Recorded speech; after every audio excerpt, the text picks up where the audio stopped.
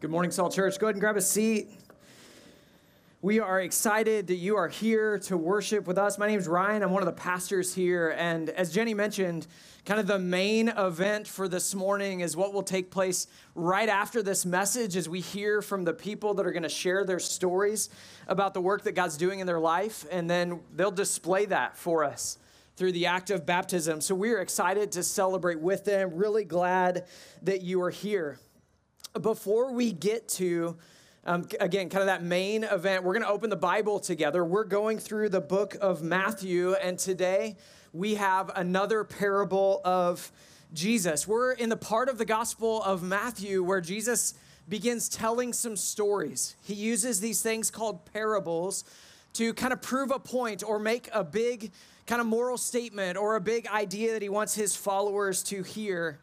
And today, in Matthew chapter 13, Jesus is going to help his disciples, and I hope help us, actually take a deep breath and relax a little.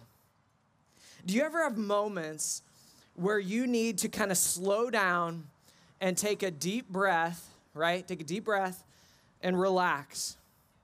Right? Life brings moments like those. Life is difficult. Elections can be stressful. The future can feel uncertain. The future can feel fearful.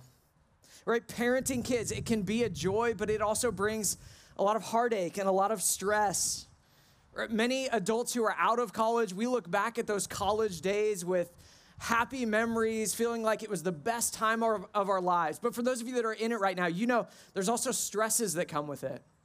Worries that come with it, trying to get good grades, trying to manage all these new relationships, trying to make major life decisions in a compressed amount of time. It can be stressful, can't it? Life can be stressful. It can be stressful just for a normal person, but then throw in trying to follow Jesus in the middle of this life as well. It adds even more. How do I pursue holiness? How do I make good decisions when everything around me seems to point me in the other direction? There's so much evil in this world. How do I manage that? What do I do with it? Do I just withdraw and try to get rid of it as much as I can just so that I can survive? What should I do? How do I manage this? And I don't know about you, but sometimes I find myself wondering to God, do you see this world around us? Is this how you designed it? Is this how you wanted it to be? It's chaotic. It looks like a mess. It's God, sometimes I wonder, are you even paying attention to what's happening around us? And I wonder, as we get to our text today, I wonder if this is how the disciples were beginning to feel. I wonder if there was beginning to be some anxiety and maybe even panic among these first believers because they believed that Jesus was the Messiah to come, but when they looked around at this new kingdom, it didn't look like they thought it would. It didn't feel like they thought it would feel. And so they began to wonder, how do I deal with this? What do I do? Is this all just crashing? Is it all just falling apart? And I wonder if the disciples maybe feel a little bit like we might feel now, like what we might feel today. And Jesus is going to tell them a story. And I think Jesus is going to help them take a deep breath. He's going to help them relax a little.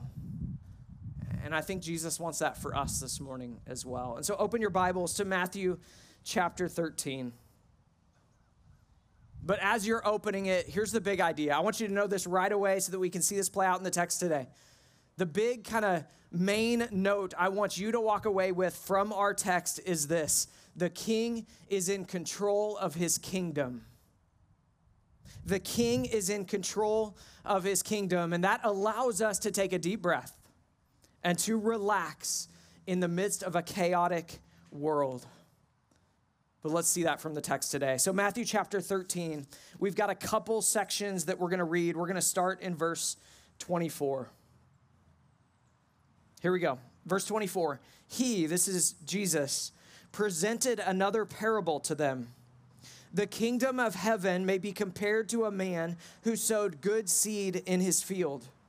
But while people were sleeping, his enemy came, sowed weeds among the wheat, and left. When the plants sprouted and produced grain, then the weeds also appeared. The landowner's servants came to him and said, "Master, didn't you sow good seed in your field? Then where did the weeds come from?" And he replies, "An enemy did this," he told them.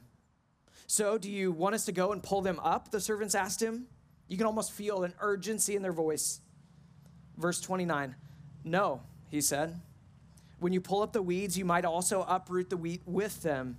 Let both grow together until the harvest. At harvest time, I'll tell the reapers, gather the weeds first and tie them in bundles to burn them, but collect the wheat in my barn." Okay, there's a lot going on in this parable, but all throughout, again, be reminded, the king is in control. The owner of the field is in control. The beautiful thing about this parable is Jesus tells the parable to the crowd, and then the disciples pull him aside, and they're like, "I don't know what you mean by this parable. Tell us." And then he just tells them. Like, he goes through pretty methodically, word by word, character by character, event by event, and says, "This is what I'm talking about. This is what that means." And so it actually makes it pretty easy for us to just read his description and his explanation and know, here's what he meant. And so we're going to do that. Flip ahead a few verses to verse 36. Here's what Jesus says. Then he left the crowds and went into the house. His disciples approached him and said, "Explain to us the parable of the weeds in the field." Total side note, wouldn't it be nice in this world to have Jesus along with us? And we could just pull him aside and like, "Could you explain that real quick?" And then he would just do it. Someday in heaven, that'll be true. Verse 37, here's his reply. "The one who sows the good seed is the Son of Man. The field is the world, and the good seed, these are the children of the kingdom. The weeds are the children of the evil one, and the enemy who sowed them is the devil." All right, stop right there. He introduces all of the characters in the parable, and so we're going to go through and just talk about each character. All right, we're going to start with the good seed, the wheat. All right, the wheat planted in the owner's field. Jesus tells us is who? The children of the kingdom. They're Christians, believers, put in this world to grow and mature and produce a crop. And here's the thing that is helpful for us, I think. At the end of time, how do we know what was wheat and what was weeds? The wheat produced wheat, right? Like it's actually fairly simple. You know the wheat because it produces wheat. And you know the weeds because they produce weeds. There are Christians planted in this world around us. How will we know if they are Christians? They will produce fruit, the kind of fruit that Christians produce. There will be life, and there will be growth. There will be sharing of the gospel. There will be characteristics in their life like peace and patience and joy and hope and grace. Like those sorts of things overflow from the Christian. You can tell there are evidences that they are good seed because of the kind of fruit that they bear. Right now, again, this is a parable, so Jesus didn't mean for every little bit of this story to directly be applied, so we have to be careful in doing this, but look at what else we learn. Look at what else we see about the wheat. The wheat lived among the weeds, right? And the weeds didn't appear to actually be that big of a threat.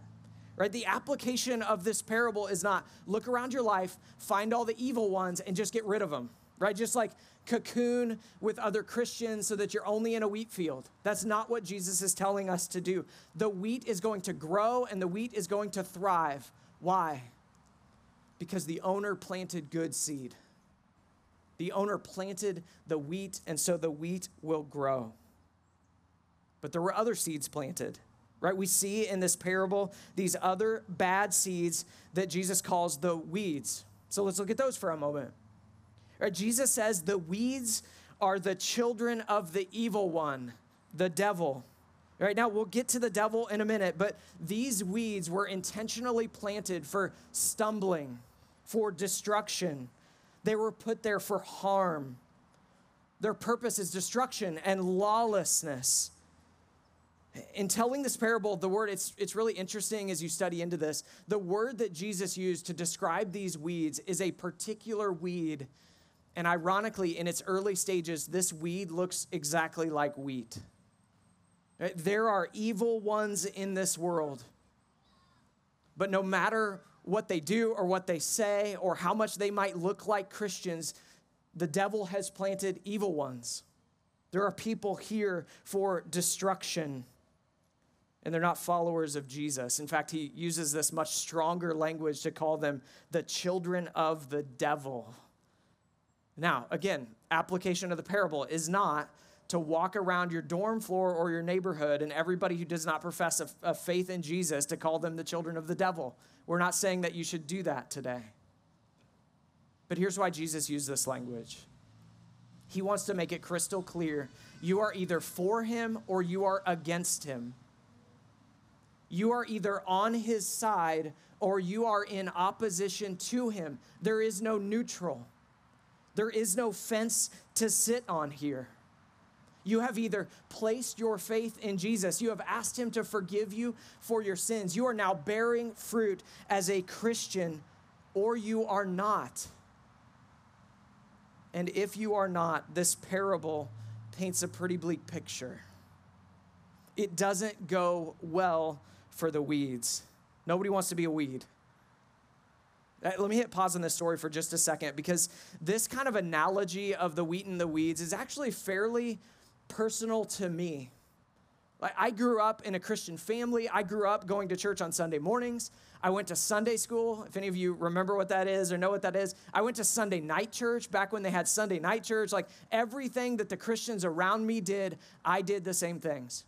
Everything that the Christians around me said, I did the same things. Yet, if you were to look at my life and to say, where's the fruit? You wouldn't have found much. There wasn't life. There wasn't growth. There wasn't health. There wasn't a desire to pursue a relationship with Jesus that would result in a pursuit of purity and honesty and integrity. The giving and receiving of forgiveness and grace, right? I looked a lot like the wheat, but I wasn't. I wasn't. And only by the grace of God, only by the work of the Spirit to open my eyes with faith, did I finally see that reality and turn and run to God instead of away from him. The wheat was planted by Jesus and the weeds were planted by the devil. Now, the devil, it's a big name, it's a big character. Let's talk about him. I'm not going to give like a full biblical exposition on the character of the devil today. That's not the point of this parable, but there's a few things we got to know. The devil is the adversary of God, and the devil has an influence on this world. The devil has power in this world. He is able to plant seed all over the world. He is able to put people here that are here to cause stumbling and lawlessness and destruction. The devil is deceptive. He doesn't plant seeds that are obviously bad seed. He plants seed that are weeds that look a lot like wheat to confuse, again, for the purpose of destruction, distortion of truth. He is real. He is real and he has power, but only so much. He has influence over this world to a limited degree, because he's not the owner of the field, is he? He's an intruder. He is a trespasser. Who is the owner of the field? Jesus is. In this parable, Jesus says, the Son of Man is the owner of the field. He is saying, this field, this world is mine. Right? And all throughout this book of Matthew, as we've been teaching it, Matthew has been establishing that Jesus is the Messiah to come. For all of these Jewish people that had been looking forward to the coming Messiah, Matthew is proving the case. The Messiah is here. The King is here. This is his kingdom, and he is the king. We were told that at the beginning of the parable. It read like this: the kingdom of heaven may be compared to a man who sowed good seed in his field. The parable is about the kingdom, and who is the kingdom about? The king. And so here's what we learn about the king. He sowed good seed. He didn't make mistakes. He didn't put some seed down that turned out to be weeds. No, he put good seed down that became good wheat. When the servants came rushing to the owner of the field in a panic, He wasn't surprised by what was going on. He knew where the weeds came from. He knew who was responsible for it. And he also knew how to deal with them. The bad seed didn't surprise him or appear to overwhelm him with worry or concern. Why? Because he is the king, and the king is in control of his kingdom. Even though the enemy thought he was gaining ground and the servants were scrambling to understand what was happening and then trying to fix it, the king had it all under control. And so he tells them to take a deep breath. It's going to be okay. I've got it under control. It'll be taken care of. Jump back out of the story with me for just a moment. Because you might be looking around your world and feel a whole lot like the servants in this parable. Trying to manage your life and do all the right things, and you look around and you see distractions, and you see evil, and you see bad influences, and you see things trying to drag you away and pull you down. Parents, you look at all that your kids are facing, all that this world is bringing to them. You want to just like lock them in the room, get rid of TV, get rid of internet, and just like bar the world out. Life can feel chaotic. Life can feel out of control. And here's the thing we do need to recognize, and the things we need to kind of grapple with. Life may feel like it is out of control because it is, at least out of our control. It is out of our control. We can't manage it the way we want to manage it. We can't force it to be the way we think it should be. This life around us is out of our control because this world and this life around us isn't ours, right? It is not our kingdom. It's Jesus's. He is in control. But even as I say that, I personally can feel a little wrestling with that, a little tension with that. And I imagine that you can too. Because you might wonder, if Jesus is the king, and this is his kingdom, and he is in control, then why so much brokenness? Why so much chaos? Why does there remain so much evil in this world? Why did that happen to me? Why did I have to go through that trial? Why does that word cancer keep showing up in our family? Why can't we have kids? Why can't I meet somebody who will love me for me and not just keep taking advantage of me? Jesus is in control. We say that, we believe that, and yet we look around at this world and sometimes it doesn't feel like it. Sometimes that's not our experience. And listen, church, that is a real question to ask. That is an honest question to ask. And that is a challenging one to answer. I just want to share something that's helped me. This is something that's helped me, and it's an understanding that we live in a tension of the already and the not yet. The already and the not yet. We see the kingdom around us already. We experience that, right? The power of the Holy Spirit to defeat sin in our life. That is an evidence that the kingdom is here now. Miracles, healings, the receiving and the giving of grace, those prove that in some capacity the kingdom has come. The kingdom is here. And yet, we also recognize that there are things that exist in this world that will not exist in eternity. There is still sin here. There is still brokenness here. There is deceit, and our bodies, they still break down and they die. Those are all things that reveal. The kingdom is also not yet. Not in its fullness. Not in its glory. But that doesn't mean there isn't a king. We live in the midst of this tension of the already and the not yet, but don't let that remove your hope and your trust and belief. There is a king, and his name is Jesus.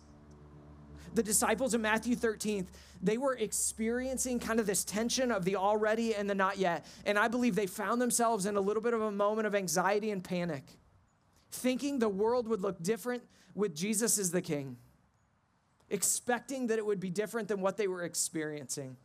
And I think you and I can relate to that. And so they were looking around like the servants in the story, wondering, how did this happen? How did we get here? How do we fix it? And so Jesus gives them a story. He gives them a parable. And he says, guys, listen, I'm in control. I am the king, and this is my kingdom. And then he gives them a little glimpse of the future, a little bit of what they can look forward to. Read this last part of our passage with me. Second half of 39 to the end. The harvest, Jesus is continuing to explain the parable. The harvest is the end of the age, and the harvesters are angels. Therefore, just as the weeds are gathered and burned in the fire, so it will be at the end of the age. The Son of Man will send out his angels, and they will gather from his kingdom all who cause sin and those guilty of lawlessness. They will throw them into the blazing furnace, where there will be weeping and gnashing of teeth. And then the righteous will shine like the sun in their Father's kingdom. Let anyone who has ears listen.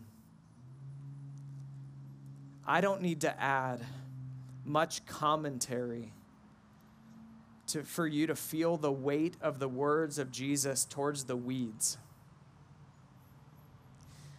If you are a weed and you remain a weed, your destination is certain, and it is awful. It is awful. There will be weeping.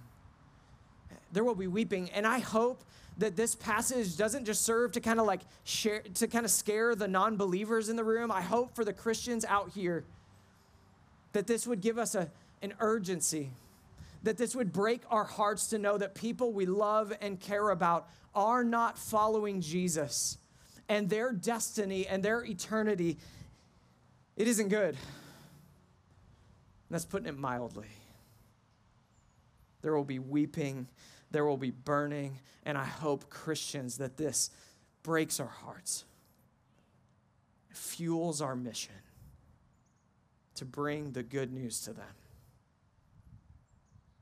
As for the wheat, believers in this world who are maybe struggling along, like grasping and fighting and clawing for purity and for holiness, resisting the weeds around them and wondering if they'll make it, wondering if they'll get to that time of the not yet. Look at the language that he uses in verse 43. The righteous will shine like the sun in their Father's kingdom. No more struggle, no more heartache, no more hurt, no more brokenness, just sitting at the feet of Jesus in awe of him and worshiping him in his full glory. Jesus, our King.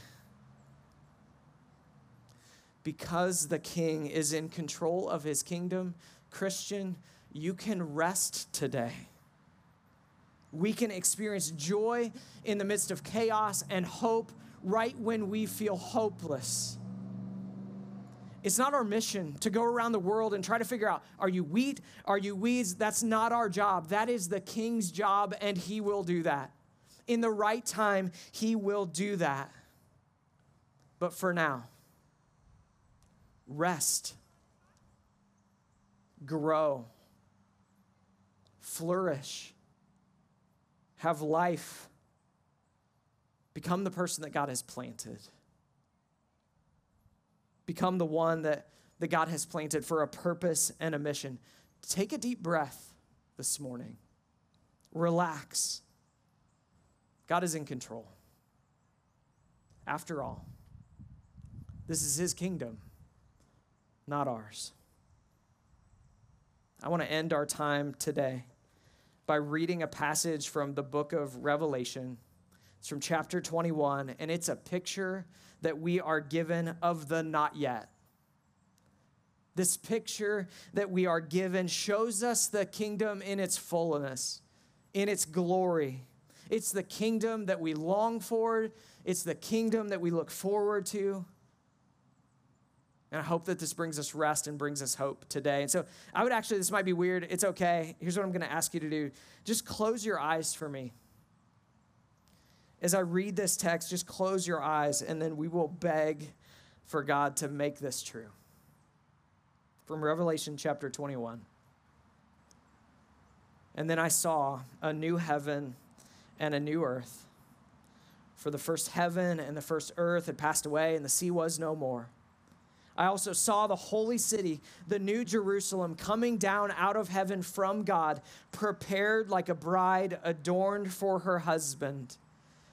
And then I heard a loud voice from the throne. And Salt Church, listen, this is what will be said from the throne. Look, God's dwelling is with humanity, and he will live with them. They will be his peoples, and God himself will be with them and will be their God. He will wipe away every tear from their eyes. Death will be no more. Grief, crying, and pain will be no more, because the previous things have passed away. Oh God, we long for the days when there will be no more tears and no more weeping and no more sin and no more brokenness. When there will be no more animosity between family members and division in the church. When our bodies will no longer give in to cancer and death, and our minds will no longer wander to places of lust and greed. Father, we long to see the day when your kingdom is fully present, fully experienced, and fully ours. But God, that is the not yet. That day is not here yet. And so until that day, will you give your people a hope and a trust and a confidence that allows us to walk into each day with boldness and purpose and hope to praise your name and make you known among those who don't know you. Father, we are surrounded by those we love, whose eternal destination includes things like burning fire and weeping. Oh God, break our hearts. Stir in us a passion to reach them with your beautiful good news of grace and hope. Help us, Father, to take a deep breath, to know that you're in control. We aren't, but it's not our kingdom. It's yours. Help us to trust and believe in that today. We pray in your Son's name. Amen.